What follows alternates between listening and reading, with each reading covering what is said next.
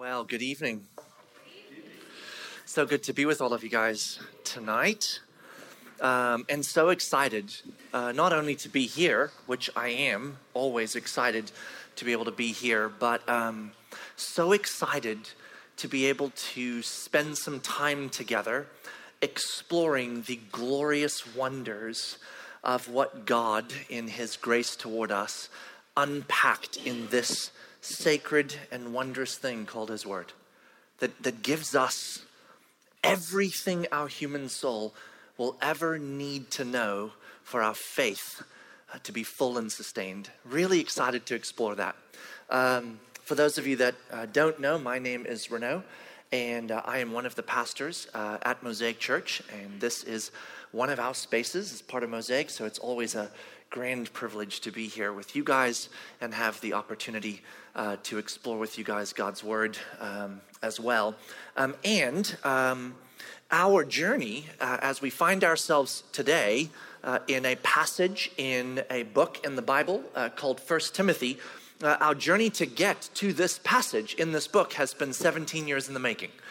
Because 17 years ago, we started in the book of Genesis, the book of beginnings, and we have historically, chronologically been walking our way through the entirety of Scripture, the whole story, for 17 years now. And we have found ourselves in that historical unfolding story in the place where Paul is sitting and he is penning a letter to Timothy to instruct Timothy to instruct the church in Ephesus on some things that matter a great deal. And so we come to this place in this extraordinary letter that is not only to the church in Ephesus, but also we now know is intended for churches throughout history, because God, in His sovereignty, decided that this letter would be included in the extraordinary sacred wonder of Scripture. And so the letter, though it was certainly for Timothy, for Ephesus, it is now also for Timothy, for Ephesus, for us.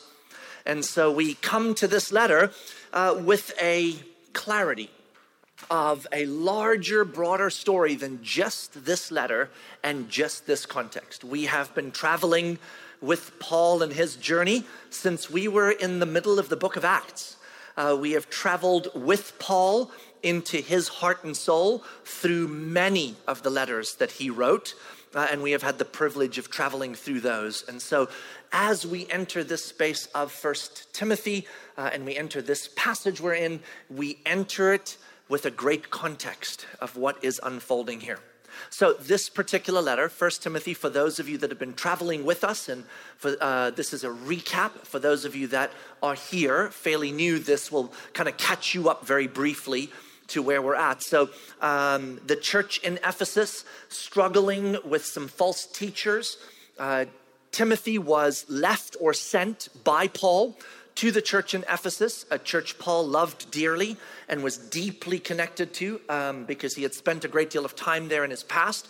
He has Timothy going to this church to confront them, to charge them, to redirect them so that they might be a church that is living out their lives in a manner that reflects and is worthy of the gospel and fulfills the purpose of what God created us, the church, for, and the people that we are, the people that are the followers of Jesus. And so this letter is a personal letter from one Paul to another, Timothy, not actually a letter written to a church, makes it a little different. And so we expect in this letter that there's a lot that goes on in this letter where the context, Paul does not bother to expand too much because he is making the assumption, as he rightly should, that Timothy completely understands the context.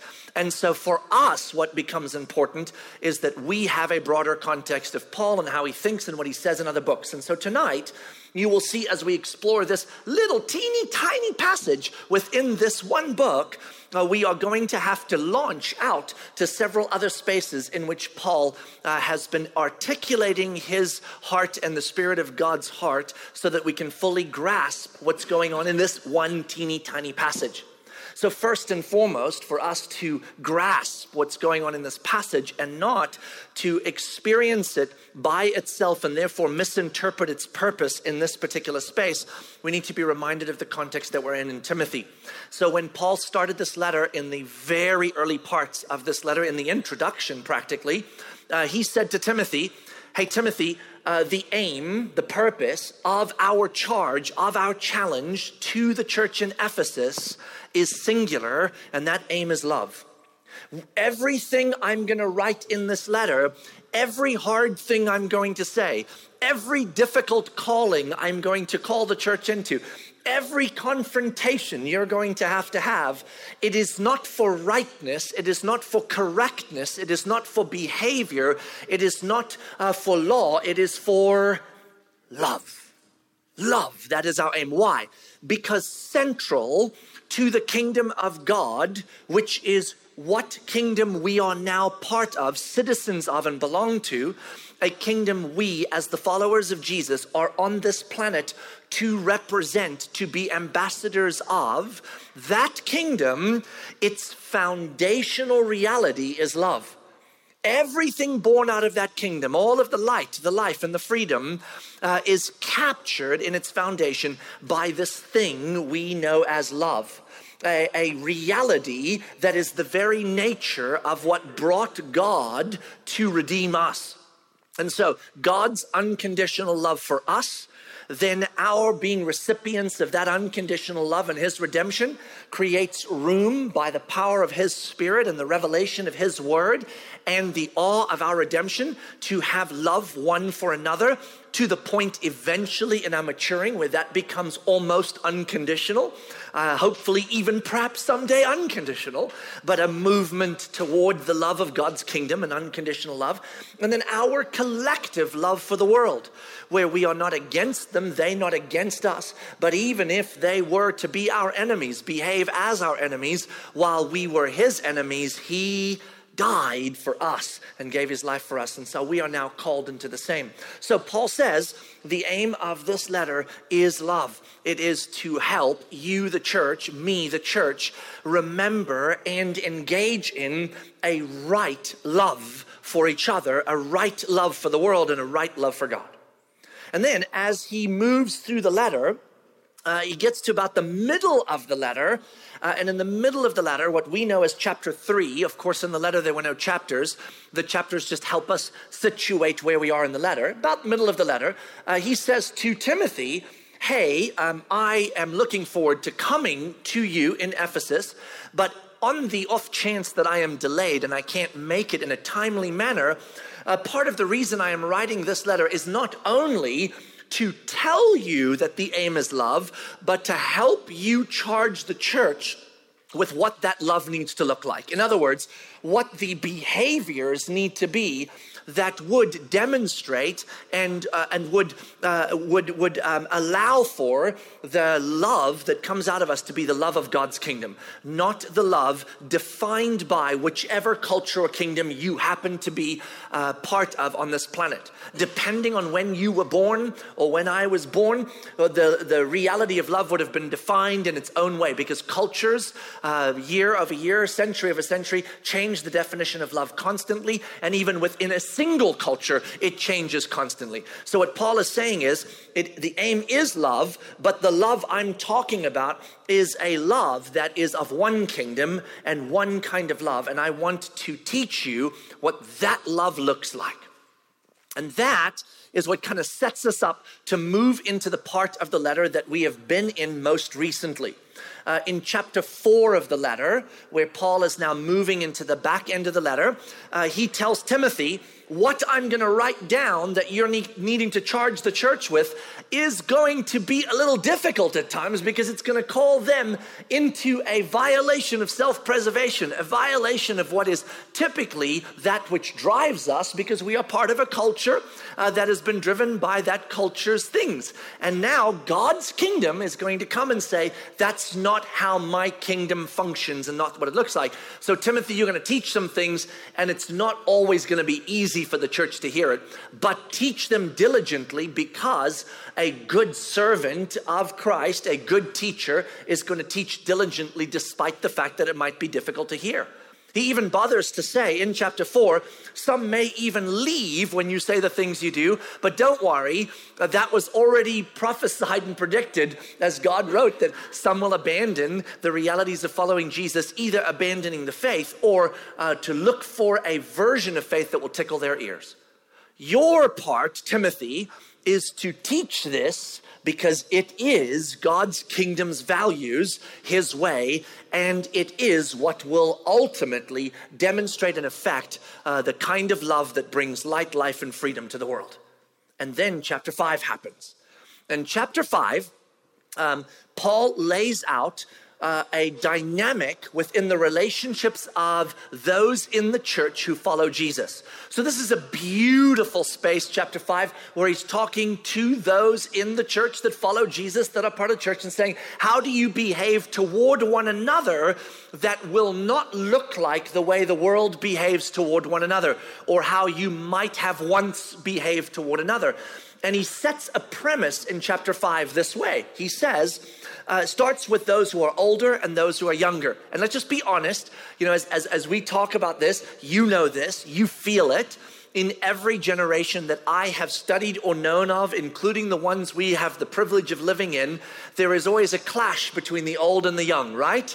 The old think the young are foolish and stupid and don't know what they're doing and need to be corrected. And the young think the old are foolish and stupid and don't know what they're doing and should just go out and play golf and pick up shells, right?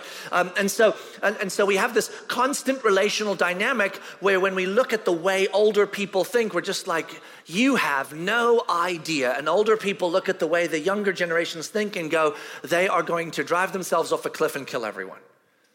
And that is the norm in the societal reality, because we have such differing vantage points and viewpoints. But in God's kingdom, the intent is actually that those differing viewpoints and vantage points actually affect a broader and more beautiful wisdom and growth for all. And so what he says is, listen, in my kingdom, those two worlds don't oppose each other. They actually seek each other out. And the way they deal with each other is like family deals with family, because they are family. And so he starts out by saying, this is about recognizing that within the church, we who follow Jesus are now what? One of you said it, and that's beautiful, but we are in this together, right? What are we? Family. It's a big deal. It sounds like a little thing. Of course, we're family because we're Christians. No, it's a really big deal because it changes everything as we begin to process that. We're family. And so we're dealing with each other as family. And then for the rest of chapter 5, coming out of the older generation and the younger generation, he moves into those in the church that are vulnerable, the widows in this particular case he uses an example, and those that are not vulnerable, and how the vulnerable are treated by those who are not vulnerable. Instead of being abused, misused, taken advantage of, in a family, those in the family that are vulnerable get loved on uniquely with actually a greater zeal, right? And because we are a family, when they are vulnerable among us, we treat the vulnerable not as something to be taken advantage of or someone to be taken advantage of, but someone to actually pour into. And so he deals with widows. And then he moves into the structure within this family that is the structure of authority. And he says, in every human relational dynamic, there is going to be a reality of a structure of those who are in oversight or authority and those who are under authority. In other words, some with power and some that are under the power of others. I don't mean that in that negative way that it sounds, just a structure. In every relationship, whether it be marital relationships, parent-child relationships, workplace relationships, in all those relationships in the church, there is an authority structure.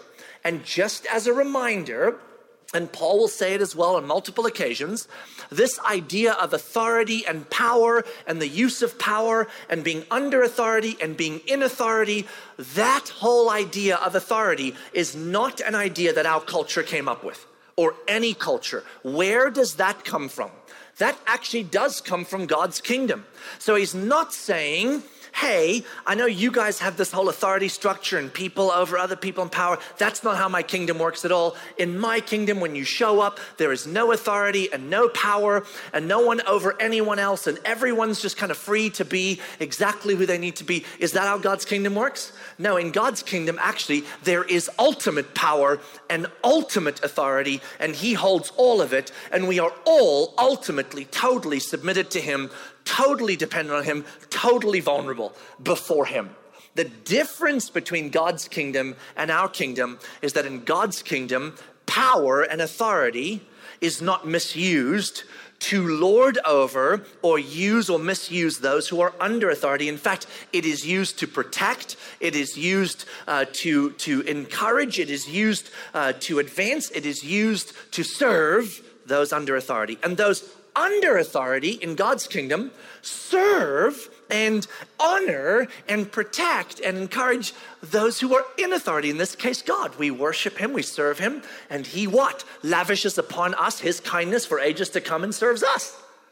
And their power and authority, though it fully exists, has a purpose that our planet doesn't understand. And so in this chapter 5, he deals with that.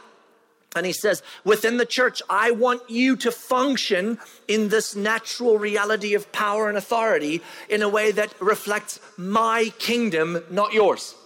Meaning, whether you are the one in authority and power or the one under authority and power, you are there to serve each other. And if you do that, then authority and power is an irrelevancy. They're both equal opportunities by which to serve. So you with me so far? You might be saying, wow, that's a lot of repetition of everything we've already covered. But this time it's super important because the passage that's about to come does not make nearly as much wondrous sense unless you catch all of that. So that's where we're sitting. Now, here's what Paul's about to do, and this is where it gets wonderful and so exciting to dig into this little teeny tiny 2 verses we're covering tonight, okay? Paul is about to close out this section in his letter. Remember at the end of chapter 4, he said to Timothy, teach these things even if they're hard. And then chapter 5, 2 major themes. We are, it's good. Try that again. The answer is family.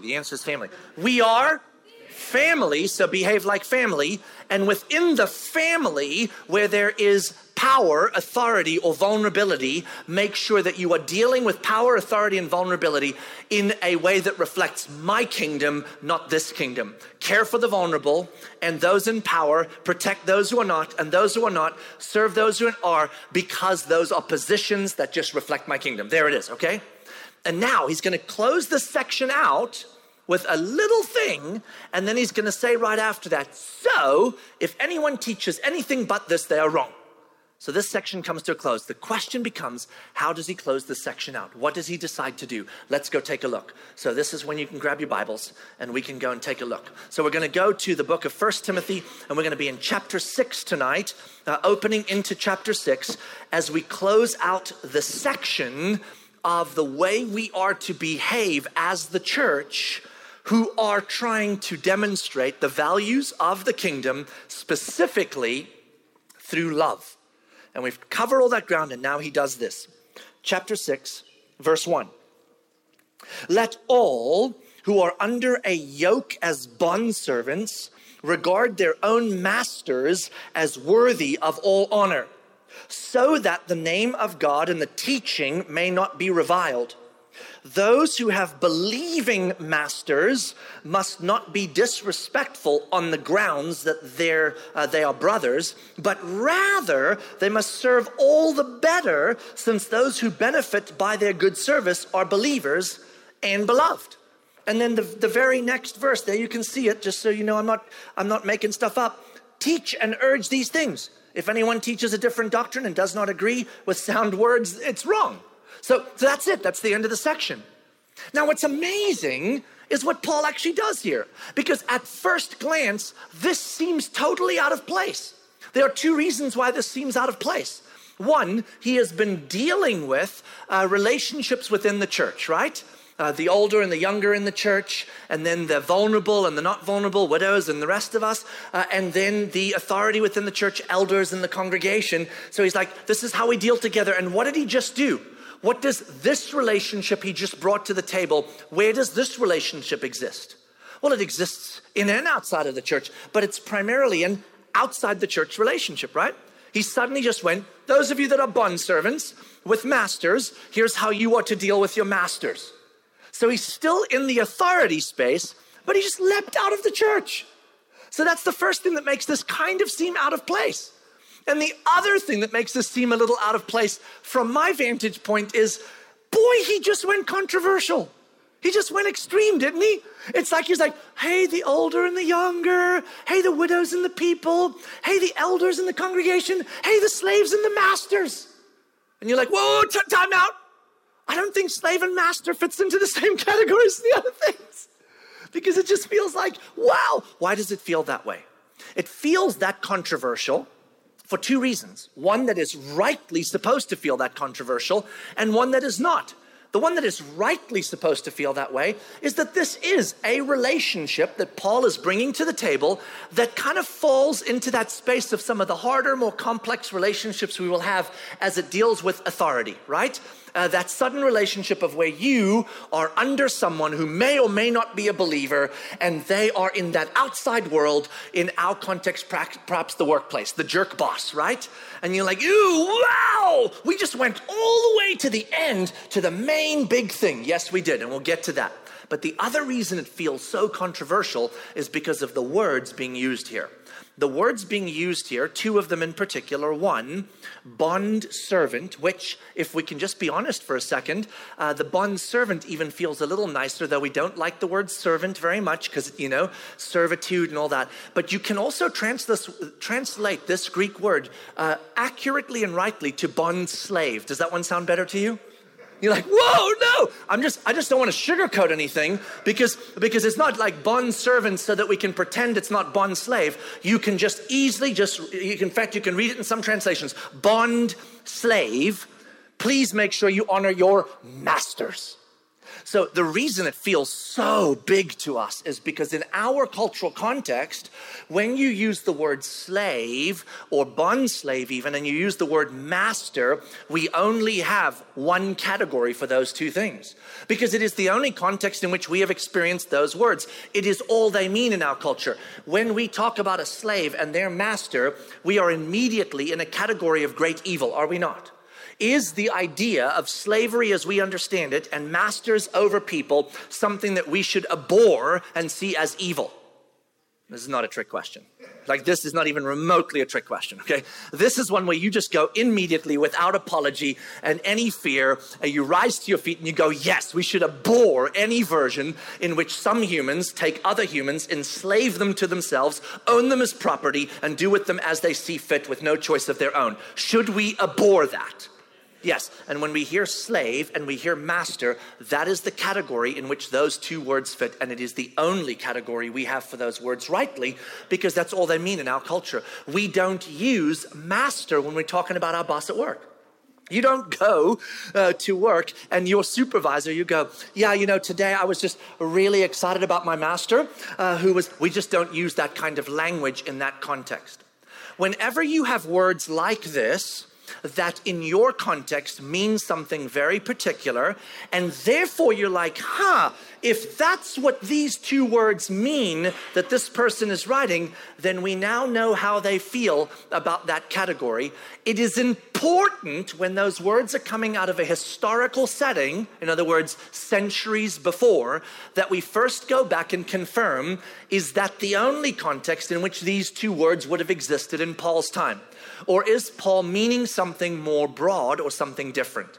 Well, it turns out when you travel back in time to Paul's time, these two words were not words that were exclusively attached to the idea that we know them as a human being taken by another human being, enslaved against their will, and then in that enslavery treated like a possession instead of a human, and therefore mistreated deeply.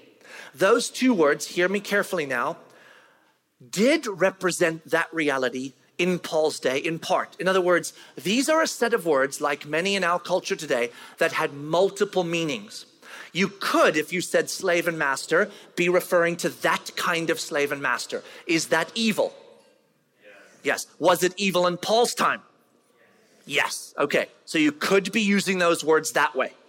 But those words were also typical language to be used in other categories of a relationship between a person and the person in which they were working for or employed by. The category of their tie was different than ours. It was complex in ways ours is not, and not complex in ways ours it is. But at the end of the day, in its simplicity, it worked this way. You could have a person that was working for another person. They were indebted to them, or they were part of sort of this, you have to work for me, but I am going to pay you, and I'm going to pay you, and when you have enough, then you will be free to be able to stop working for me. And we say, well, that's not really fair. That sounds like a terrible slavery. I'm like, yeah, but let's just put it into our category for a second. So all of you guys, many of you here are young, so you haven't even begun to invest. But I'm telling you, right, at some point you're going to wake up and wish you started investing right now. Do you know why? What are you building toward? Now, most of you are like, I don't understand what you say. But anybody in this room that's like maybe over 35, you already know what you're building toward. We have this little word in our culture called retirement. Anybody heard of that before? Yeah, we're all actually headed toward retirement. That's what we want. And the trick is when you read articles of people that retired at like 43, you're like, oh, how do you do it? Because we have the 65 number and it feels kind of a long time, doesn't it? You're like, hold on a second, I got to work till I'm 65 before I can be free to go do whatever I want. Well, yeah, that's how it seems. Now, the difference in our culture is you have the freedom to move back and forth between employers, but what you don't have the freedom to do is just to stop working. Why not? Well, you could stop working, but if you do, guess what happens? You have no resources, become homeless, and depend on the gracious acts of people handing you food, right? Or 1,000 other possibilities.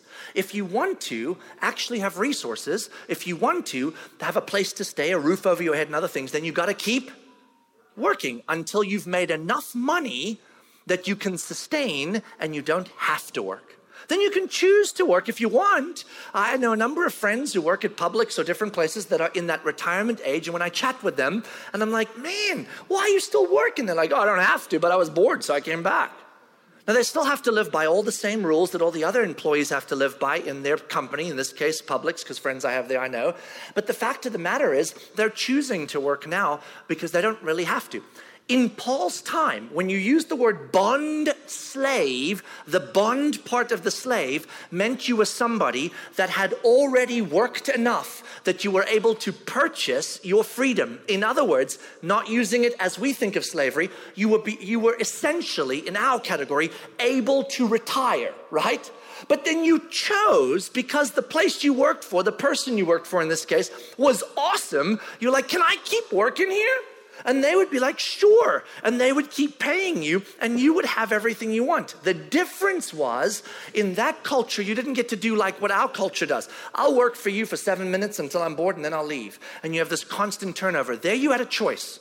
You're either all in or you're all out. I kind of love that about that culture, that you were always kind of all in or all out, right? And so there you would say, I'm going to bind myself to you under your employment, and the master would become the patron. But the master would still be considered master. So when Paul is using this language, it is not the kind of controversial where he's saying, slaves, 20th century version of that word, obey your masters, 20th century version of that word. He's not doing that because God abhors that. He is saying, in his cultural time, those of you that are in authority over those of you that are employed by them, work for them, bound to them, for those under them, make sure that you are honoring them, because that's what God's kingdom does. And he takes it to this extreme because he's trying to take chapter 5, which is in the church, all these relational dynamics, and say this: what kind of relationship excuses you and I from behaving as though we belong to the kingdom of God? None. None. There is no relationship you have with other humans that because that relationship is something, it excuses you from behaving like you're part of the kingdom of God. Now, are there relationships that are abusive and terrible and dangerous and you should get out of them and have boundaries and all that? Yes, 100%. That's not what we're talking about. But even in those, what it doesn't give you the right to do is to begin to behave in the same terrible manner. You with me? So what he's saying here is, in that relationship that is already kind of complex, man, even in that one, you who are under the master, man, honor them, not because they deserve your honor all the time, but because you belong to the kingdom and your position is now to represent the kingdom. Now watch this. This is so cool. In this particular passage, the reason Paul doesn't expand much on it and brings this to the end of chapter 5 is actually because of another letter that he wrote. So this letter was written in AD 62-63, okay? There were 3 letters sent with a person named Tychicus from Paul in Rome to the area in Ephesus that happened a year to a year and a half before this. In AD 61-62, Paul wrote 3 letters. The book of Ephesians, the book of Colossians, and the book of Philemon. Ephesians was a letter written to which church? Ephesus, and then the surrounding churches. And Colossians to the church in Colossae.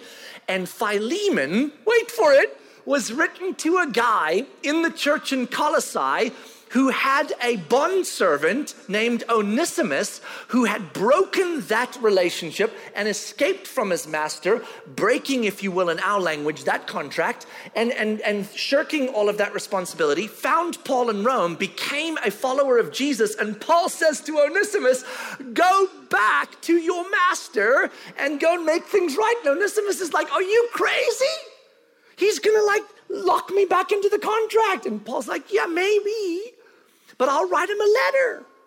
And I'm like, I don't know. And this letter, this beautiful short little letter, basically says to Philemon, listen, I could command you this, but I'm just going to remind you this.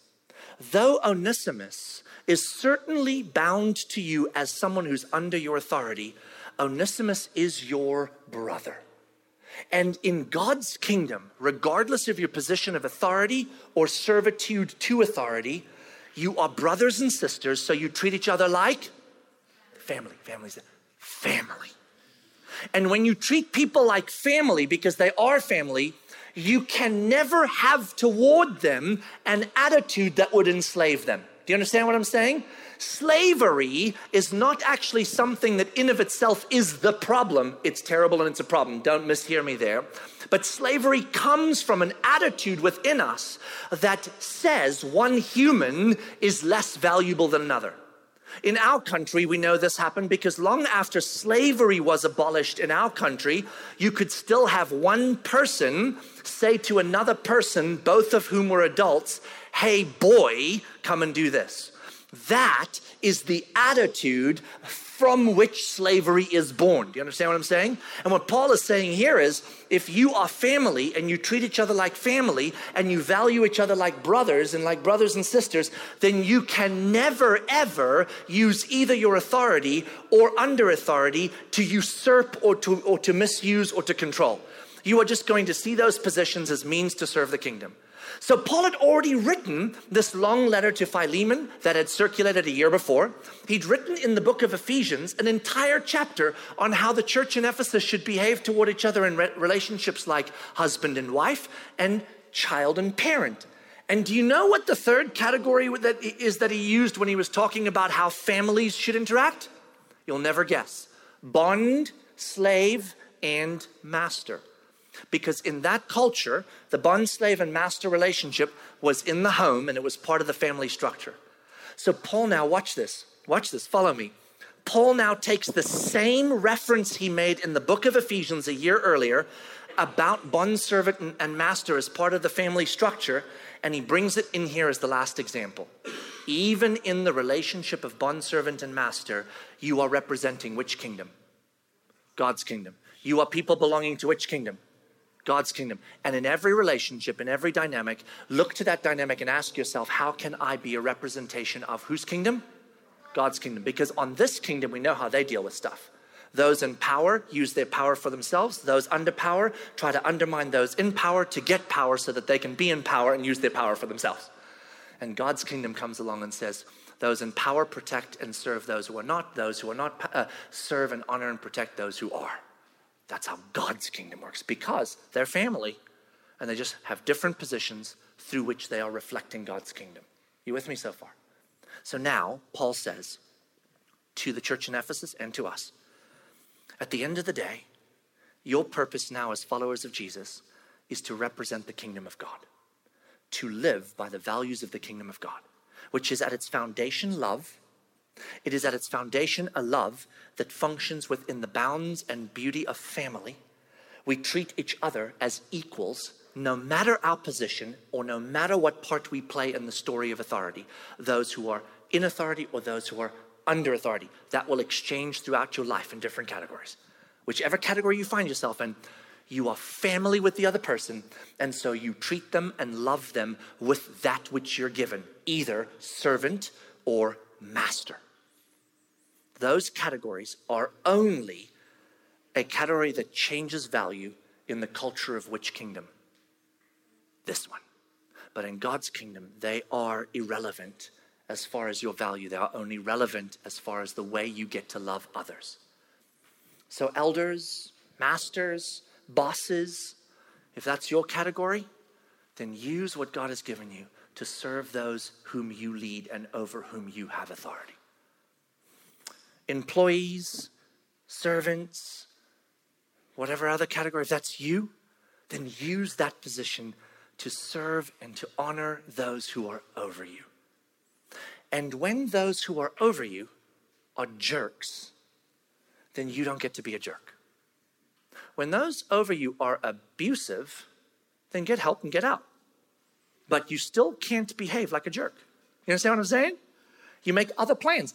But we're not talking about the terrible, abusive, horrible things. We're just talking about the regular relationships in which the people in authority over us are not behaving super well. And they're just kind of a jerk. You don't get to be a jerk. You get to actually love them well. And I hope they're not a jerk. That'll be wonderful. If you are the boss, stop being a jerk if you're a jerk. And serve the people under you well. That's what Paul is saying. What he's basically saying to us, to you and to me, is if you're part of the kingdom of God, then please represent what? The kingdom of God. Love one another well. Show the world how his kingdom flows. Because someday we're going to leave this kingdom and be in his kingdom, and there will still be family and there will still be authority, except that it will be the perfect representation of what family and authority should be. And those of us under authority will worship and honor God, and those in authority, God himself, will protect and lavish upon us his kindness. Let us do the same and no less, and we will show the world what God's kingdom is like. And now what Paul's going to do is say this. So, now that we've covered all the ground, taking it all the way to the extreme, masters and servants, if anyone teaches you otherwise, they're wrong. Don't listen to them. But that's for next week. Let's pray. God, thank you so much for your incredible love for us and the amazing ways in which you continue to challenge us and charge us as your people to abandon the thinking and the ways of our culture, whichever culture we might find ourselves in this case, us in our Western American version of culture, and to bind ourselves to the values and realities of your culture, of your kingdom. And in your kingdom, God, we are family. We are for each other, not for ourselves. We are in positions, whether a position of authority as master or a position of service as servant. We are in those positions, not stuck in them or not catapulted into them, but in them to reflect and to demonstrate your kingdom in unique and different ways. Those of us that follow you, that are in the master category in its broadest sense. We are in charge of something. We are in authority in some way. Would you help us to use our position of authority to love, to serve, to protect, to lavish upon those who are under authority with kindness, so that they might know your kingdom through us. And for those of us that are in the broad category of servant. We are in some way under someone's authority. In whichever relational dynamic that is, would you help us in that position to serve those in authority over us, to honor those, to protect those in authority over us, because we are citizens of your kingdom, children of you, and we represent what your kingdom is like. God, may we, as the people of God, stop obsessing ourselves with the way our culture thinks about the different positions out there. And may we instead just see each position as another opportunity by which we can demonstrate the values of your kingdom and love well, because the aim is love, and the behaviors that reflect your kingdom's love are a submission to each other for your glory and for your sake, regardless of the position from which we are submitting or serving or leading. Show us the way. We want to be people that are great ambassadors for you instead of people that live for ourselves. We love you, Jesus. Amen.